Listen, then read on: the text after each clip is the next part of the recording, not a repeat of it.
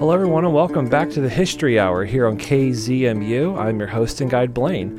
And today we're going to be starting a very special series on none other than Mr. Bates Wilson. He was the father of Canyonlands. He was a Dutch oven diplomat. He was an explorer. And most importantly, he was a visionary. And today we're going to be hearing it from those who knew him best, his friends and his family. My name is Caroline Wilson, and I was the youngest daughter, the youngest child, and the second daughter of Bates and Edie Wilson. We moved to Arches National Monument when I was a year and a half in 1949. My name is Julia Wilson Schoenstocker, and my father is Bates Wilson, and I grew up at Arches and went to school in Moab, Utah. Well, I'm Alan Wilson, nickname of Tug from Moab time frame. Bates was my father.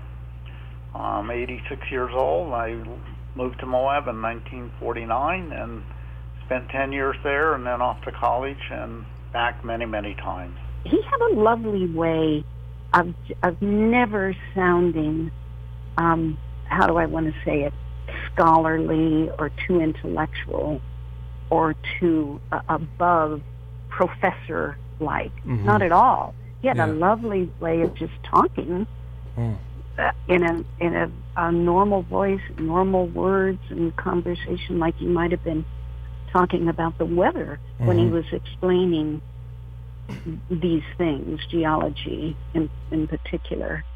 And people could understand him and they could appreciate it. And then he was just fun. He would throw in funny little jokes. As I remember as a kid, he was a really fun person to be around. And he would, every April Fool's Day, he would make us pancakes with something like cotton in it. And we knew it was coming, but he thought he surprised us all the time. But he was fond of pulling tricks on people, and he liked to laugh and have a good time. Although he could be really serious about things like getting Canyonlands established. But as kids, he was very supportive of our activities and always tried to encourage us a lot. He was a very positive person. He was a caring person. He was extremely handsome, worked very, very hard in all kinds of different tasks. He had unusual vision for land. He liked people, he learned from people, and he also taught people at the same time. Bates Wilson and his family arrived in Moab in 1949. He accepted the role as the general superintendent over Arches National Monument and Natural Bridges National Monument. So during his time of him being general superintendent until 1972, he did many things for the Arches area. So we're going to go talk to his family and his friends, and we're going to hear some of these wonderful memories about Bates Wilson and Arches National Monument. He had laid out that new entrance road, the new one, which went up behind, to, switchbacks through the Navajo formation up behind the Rock House, and that, onto the east and around the corner. The original entrance road, as you know, was way over near the entrance to Island in the Sky, portion of Canyonlands and Dead Horse Point. It was off 7 Mile Canyon near that. And we rescued people when that courthouse wash used to run. But he and I don't know who else helped him, but laid out that new entrance road. Of course, Ed Abbey was following along behind him, pulling up all those stakes. I don't know if Daddy even knew about that. Of course, Abby wrote about that at a later time, but Bates's goal, Daddy Bates, I use those terms interchangeably, was to put in a road, other than the switchbacks in the beginning, there was no way to disguise those, but beyond that, put in a road that would not be very visible. He didn't want, just a straight line, big arrow of black pavement. And we were out there together one Sunday afternoon, not long after this new road had been put in. It perhaps it wasn't even open. I don't think it was even open yet to travel to the public.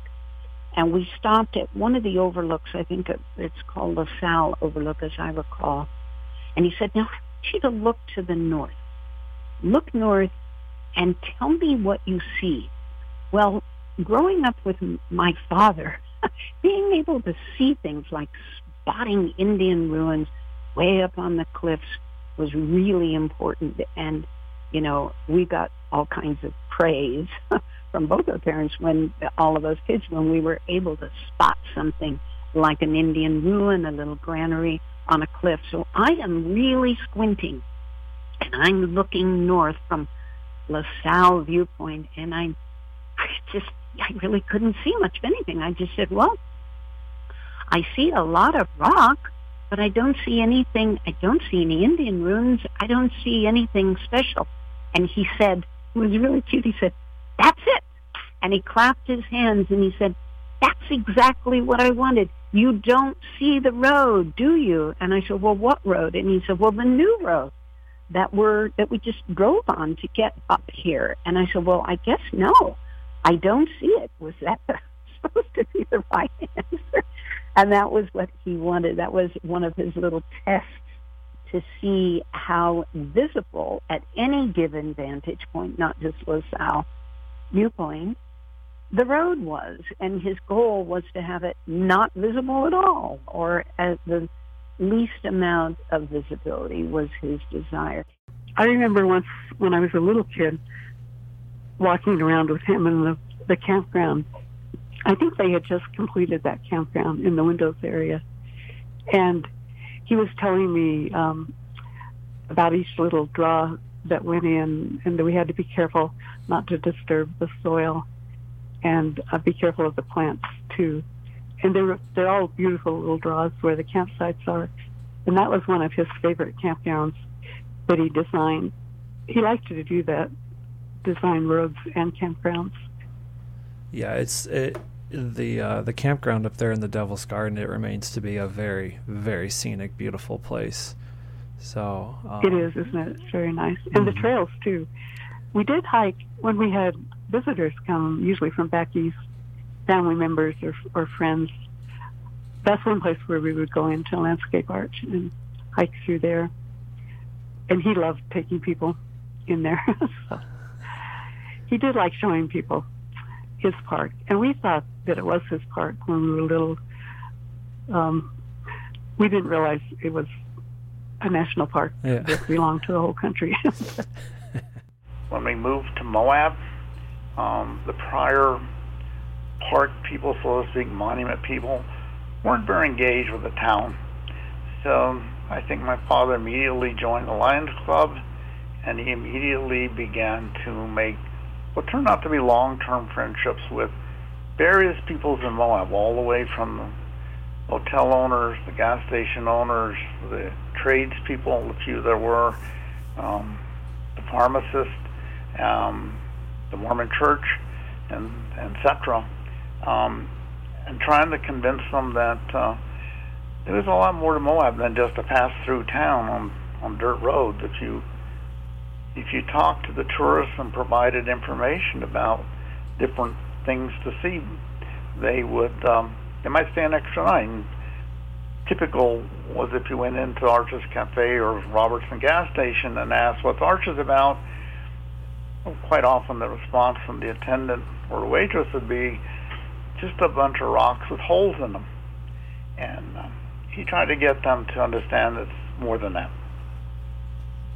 Well, when we got there in April of '49, Arches, as all monuments, by the way, had been largely unattended during World War II, starting essentially in December 1941. So that's about 8.5 years of very little maintenance, no visionary things. And in '41, the country was coming out of a large depression, so very little had been done to the monuments and parks that had been priorly designated. The rock house we lived in was built by the CCCs, and there was an entrance road started that ran up behind the house, which is now has been completed. But to get into Arches, you drove up near Dalton Wells, went across Courthouse Wash what might be called the Willow Flats Road. Terribly sandy. People got stuck all the time in Courthouse. Very rough dirt road into Arches. It wasn't very hospitable. The trails to landscape were in sand. It was awful. Double arch to get to that beautiful feature was about 1.5 miles. Very rough trail, not steep but rough. And his vision at that point was, let's try to make it better. But he didn't have any resources to do it. And then along comes Dwight Eisenhower with the interstate highway system and what's called Mission 66, which began in 56, which was to improve the monuments and parks in general, and include not only the physical structures and things like that, toilets, etc., but also the housing for the staff, and etc. So we started getting some improvements to our housing. The road was begun to be completed, and the visitor center, the first one at Arches, was made. And there's a funny story related to that. How big do you make the restrooms? Well, when we arrived at Arches, there was 4,000 people a year, was approximate visitation. We were coming from El Morro with maybe 400 people a year, so that sounded like a lot. So when Mission 66 started in 56, his vision for the visitor center, well, there'll probably never be more than 40,000 visitors at Arches. Today you have, about 1.3 mil. So the first sizing of the visitor center restrooms was for 40,000 visitors and per year, and of course that's far surpassed. He wanted people to have a good experience, and he wanted people of all levels of ability to see something. And if you'd been to Arches in 49, if you weren't pretty rugged, you wouldn't be able to see very much. I had a little guide service, and kind of the principal thing was not only knowing where to take people, but I would carry their water and cameras because the trails were long, hard, sandy, etc. And he thought that was not the best thing for visitors. He wanted them to have more access. So you have the road to Double Arch. You had a greatly improved trail to land to a Delicate Arch, and also a vastly improved easy hike to landscape and flash floods. And finally he fixed that when the gentleman from New Jersey in a four-wheel drive pickup, Studebaker, was unusual, but probably an offshoot from the Second World War, rolled that truck in the quicksand. Quicksand eroded on the downside of the truck and flipped it over. So my dad asked him, "Why did you drive in here?" Because there was a sign, "Do not cross the wash when in flood."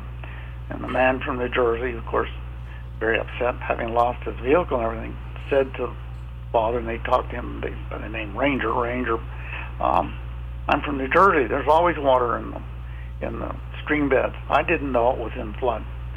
So he changed the sign. This is his learning piece from the visitors.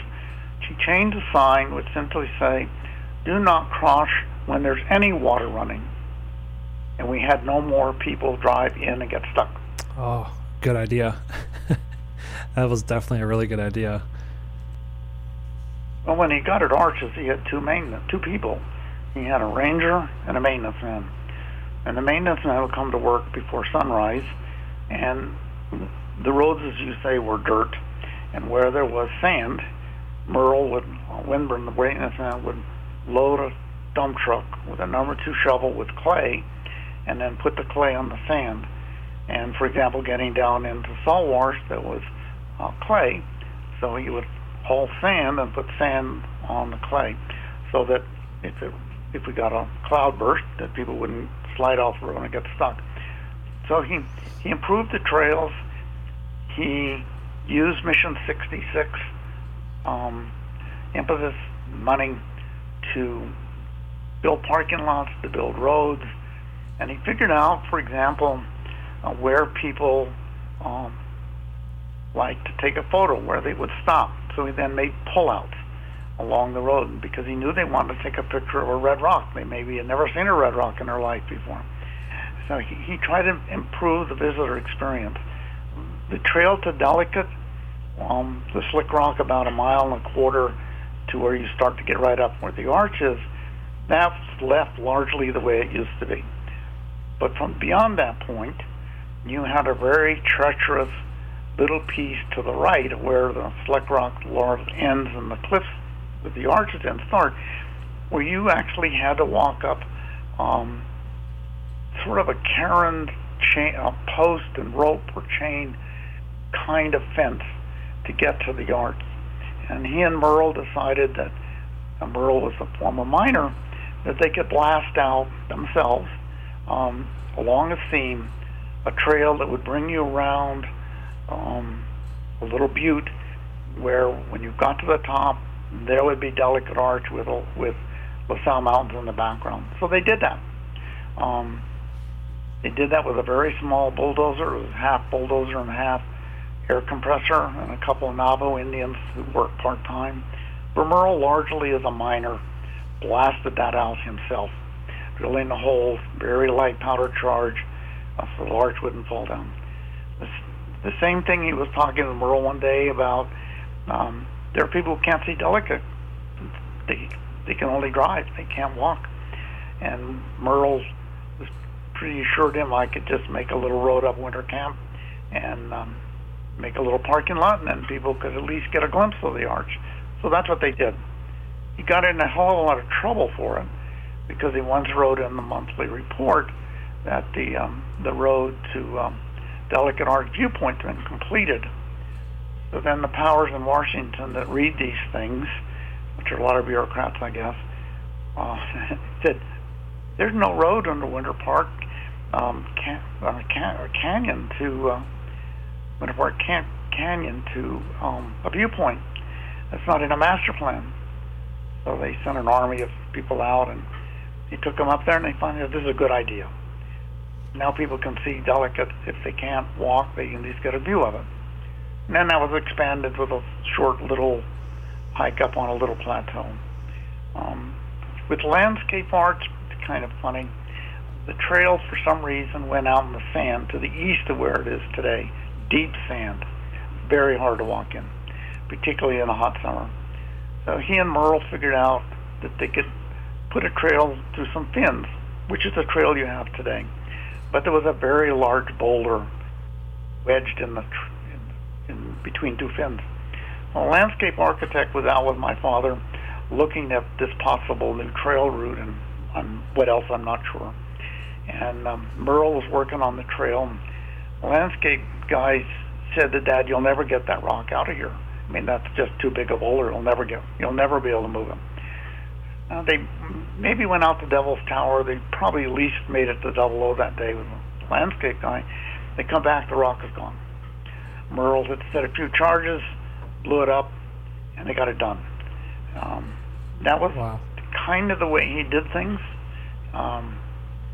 He relied on his very limited staff. So that's also a very big accomplishment, because with park status, you have a heck of a lot more resources. Right, and that was 1971, I believe? Something like that, before he retired, yes. Yeah. That's a very big step to take a monument and get it to a park. I just want to give a special thanks now to Tug, Julie, and Caroline for these wonderful stories that they're telling us here about their father, Bates Wilson, during his time in Arches National Monument and Park. This is kind of one of those experiences, even for myself, where I've been guiding in Arches for years and been studying the history very extensively, and I have even done a Arches National Park history show with this broadcast here. Still learning a lot, hearing these wonderful stories, and just hearing it from those who were there. And I was telling them that I really wish that I could have been in Moab during that era, to just sort of see this progression with my own eyes. Whenever Bates got here in 1949, instantly, I believe he fell in love with this place. He started to have these visions of what he wanted. He wanted the Arches area to be a very easily accessible place for everybody, and that's whenever I'm guiding people, it doesn't matter who I'm guiding, there is something for everybody in that park, and I believe that that's because of Bates Wilson's handiwork, making places easily accessible and making hiking trails, still till this day clearly marked and in the right spots, and even the road, down to the smallest detail. that we just heard of. You can be in a spot and not even know that the road is just over yonder somewhere out there. It just kind of blows me away, and that's, all these things add up to just making a very special national park. And I truly 100% believe that Arches National Park that we have today, that is basically, one of the main attractions here in Moab, directly came from that passion that Bates Wilson had. And that same passion is just resonating in this town still till this day. And I know I feel it as a guide, and I know many, many others that work in Arches and Canyonlands National Parks. They definitely feel it as well. And one of the wonderful things about Bates Wilson is he was the type of guy that if he saw a need, he would see that need was met. And one of those big, huge needs with tourism starting to spring forth here, in the 50s and 60s, was a need for a search and rescue squad. So we're going to take a quick water break here, and whenever we get back, we're going to hear from the guys who basically started the rescue squad with Bates Wilson, Mr. Rusty Davidson and Mel Olson. So stay tuned after the break and keep that dial right here on KZMU.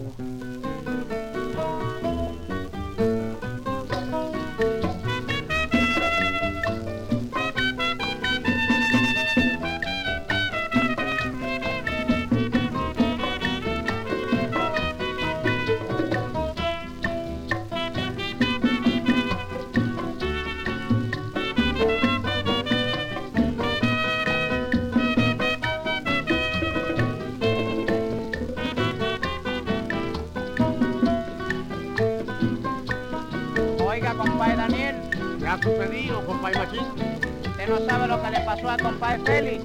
¿Qué le ha pasado, compadre? Pues parece que ha tenido una discusión con el compadre Monte por una yeguita allá en el Camino Real y lo han prendido. El prove, compadre. Tú, mi compadrito real, tú, que sabes que he sido fiel, dile a mi pobre mujer que no me vaya a olvidar. Cuando del Guateque salí, fui por el Camino Real, tuve un momento fatal, pobre de mí, pobre de mí. Dile de mi terrible prisión, dile que no se olvide de mí, dile que cuando salga de aquí, ay, un beso de amor.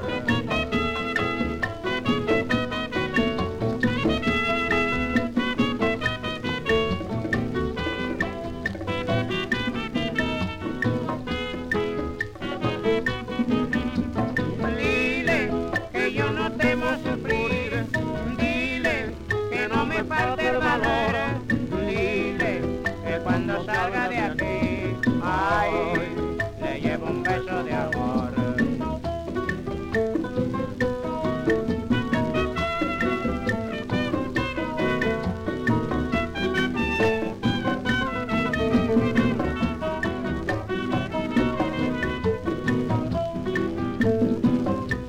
Lo siento por la prove, compadre, que usted sabe que está enferma, compadre.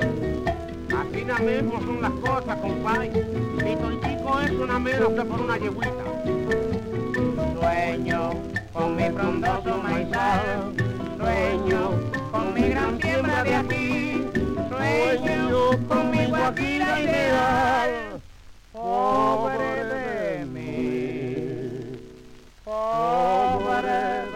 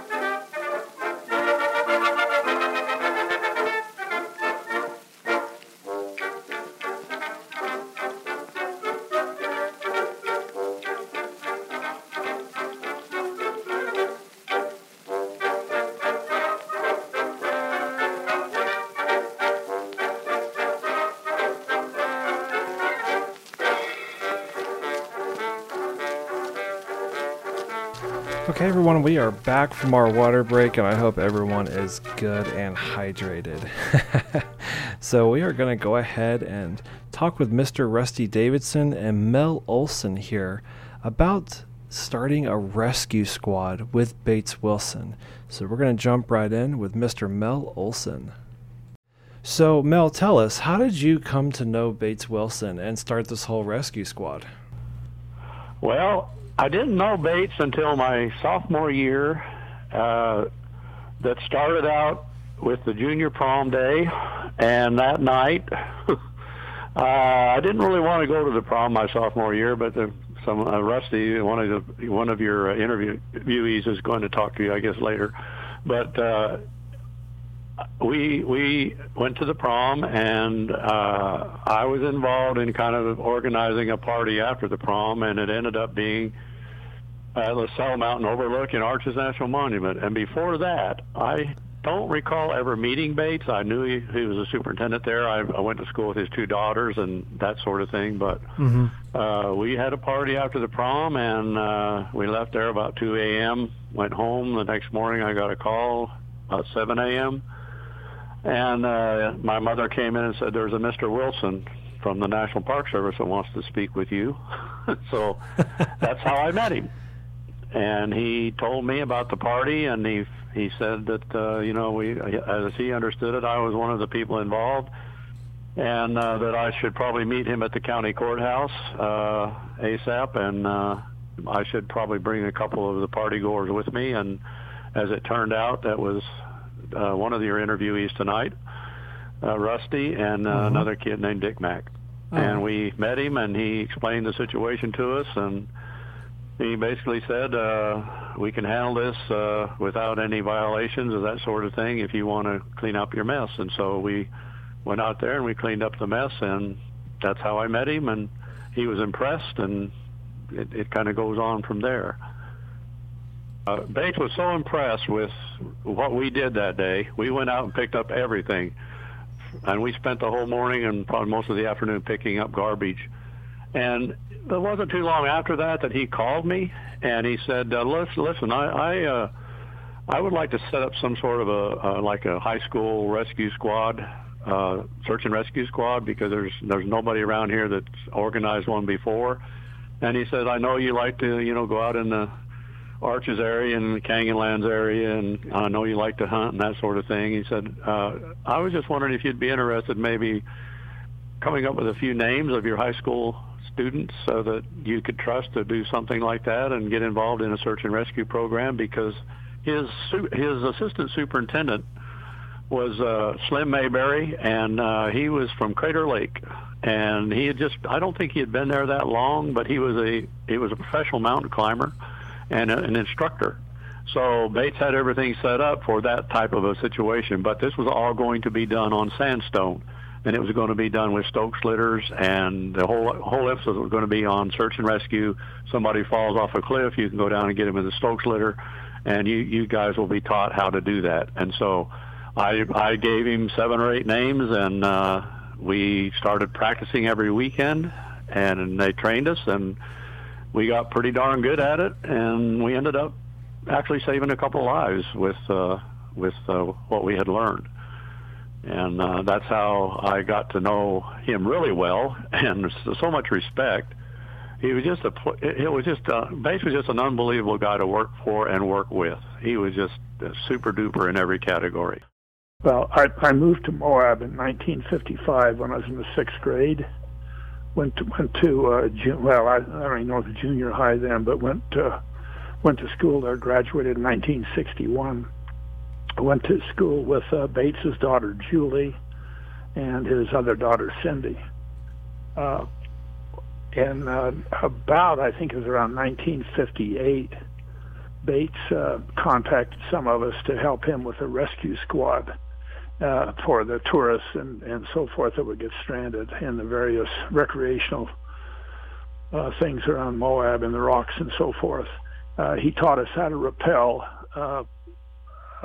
sort of took us under his wing to help both him out and probably help us at the same time. So that's basically what we did. Now it's all professional, I'm sure, by the sheriff's department and so forth. But back in the old days, it was just whoever he could get a hold of out of a high school to come help. Bates, like I say, basically trained us from what training was, rappelling, that type of thing. I went on 3 or 4 different rescue things. I had to pull one fellow up out of a canyon. His rope had broken. He was doing some rappelling, and I think he was okay. A couple of other situations, nothing really exciting, just basically helping people get out.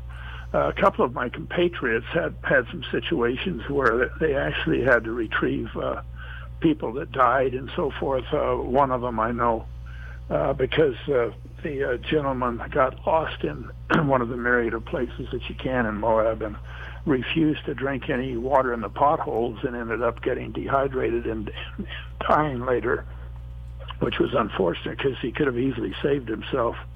But I wasn't in on that particular rescue, so it was, most of the things that I went out on were fairly mundane. No deaths, just trying to help people out that were lost or slightly injured, type of thing. Plenty of those, and to be honest with you, I don't know. Probably the some of the officials there, tried to rescue them or did rescue them. I don't know what the circumstances were that Bates thought that the high school kids could help out, but it was a great thing for us because it probably taught us a little bit of responsibility, more than we had at the time, I'm sure. Right. And hopefully it was a good thing for Bates also to help, because there's a never-ending array of tourists that get in trouble. And river, I remember going on some river situations, diving for bodies and that type of thing. Thankfully, never found any. But one time we went down. They used to have I can't remember what they called it now, but a river cruise from Green River, Utah, down to the confluence of the Colorado, then up the Colorado, and there were 100 or more boaters on that. And I remember one time one of the boats got confused and didn't make the turn up the Colorado and went into the Cataract Canyon, which is a really dangerous area of the Colorado. The rapids there are like 10 foot high in places. Wow. And myself and another fellow, I can't remember who I was with, but went down, and we stayed down there 2 or 3 days looking for the bodies. Never did find them. I think they were recovered way downstream later on. But it was not only the rocks that got some of them. The river certainly was a dangerous place at the same time, and we tried to help out there, especially some of us that were stronger swimmers. Yeah, that sounds like a disaster. Wow. The tourists, mainly the tourists. I can't remember any of the locals getting in trouble because, most of us that were from around there knew the problems with the heat or the cliffs and that type of thing. But there was a never-ending array of tourists. It wasn't nearly what it is now. I'm sure they keep the professionals going probably nearly full-time, I would think, with the number of tourists in the area now. Travel out with passenger cars on some very rugged roads with no water and so forth, just making day trips and then get in trouble. I remember one time I read in I think a local paper about some people got in trouble that were literally trying to drink radiator water, once their car had got ice-centered or broken down or whatever, and it happens all the time. And again, your friend is exactly right. I think in a large majority of cases, it just lack of common sense. I remember one time when we were trying to do the rescue one that I mentioned before, a rope had broken. It was a brand new rope. So I don't know what had happened there, but he took quite a fall and was basically unconscious, but I guess he recovered later on, as I understand it. So yeah, a lot of different things can happen out in the back country there. Absolutely. He was a really interesting fellow. He had a ton of charisma. He was one of those people that could sell ice water to Eskimos. As I understand it, with some of my friends that actually worked for it, or the people that knew him really well, he wasn't a great administrator, but he had a really good fellow that did that type of work for him. So that's why he was able to form the Canyonlands, or get all of the politicians and the bigwigs in to do that. And there was nobody better than taking people out into the wilderness, camping out. Excuse me. Camping out, and he was an excellent camp cook, and it was really interesting. He was such a good guy. A lot of times he would take us high school kids out there, and no reason other than to just give us a taste of the grandeur of that country. I remember he took a number of us down into the Canyonlands one time, out to Angel Arch and so forth. And we stayed there for 4 or 5 days, and just he was just an amazing entertainer, and knew a lot about the backcountry and that type of thing, and just had a wonderful personality. I can't think of anybody that didn't like Bates, and he was quite a personality, really a strong personality. Mm. Well, he had 3 children. Mm-hmm. And 2 of them, like I say, I went to high school with. Tug, his oldest son, was a few years older than me, so I think he may have still been in school when I was in the 6th grade, but don't even recall him. But I certainly knew Julie and Cindy quite well. Mm-hmm. But he was always interested in us kids. Really looked out for everybody that was interested in the Arches or the Canyonlands and so forth. Do you recall me telling the story of us kids that when we were seniors in high school, we thought it would be a good idea after the junior prom to take our dates up into the Arches, because at that time it was wide open. You could go in anytime you wanted to. And we had a beer bust up in the windows area. And we thought that was fun, and like the stupid kids that we were, we, of course, didn't pick up the beer cans or the trash that we generated. Next morning, about 8 o'clock, I got a knock on the front door, and it was Bates. And he basically said, "I understand that you might have been up into my Arches last night." He says, round up your buddies, because you're coming up to clean the place up," which we did. that was in that book, that even what blow sand in his soul, mm-hmm. And it taught us a good lesson. About a week later, they had a big assembly at the high school, and he talked about cleaning up after yourselves, the danger of drinking when you're young, that type of thing.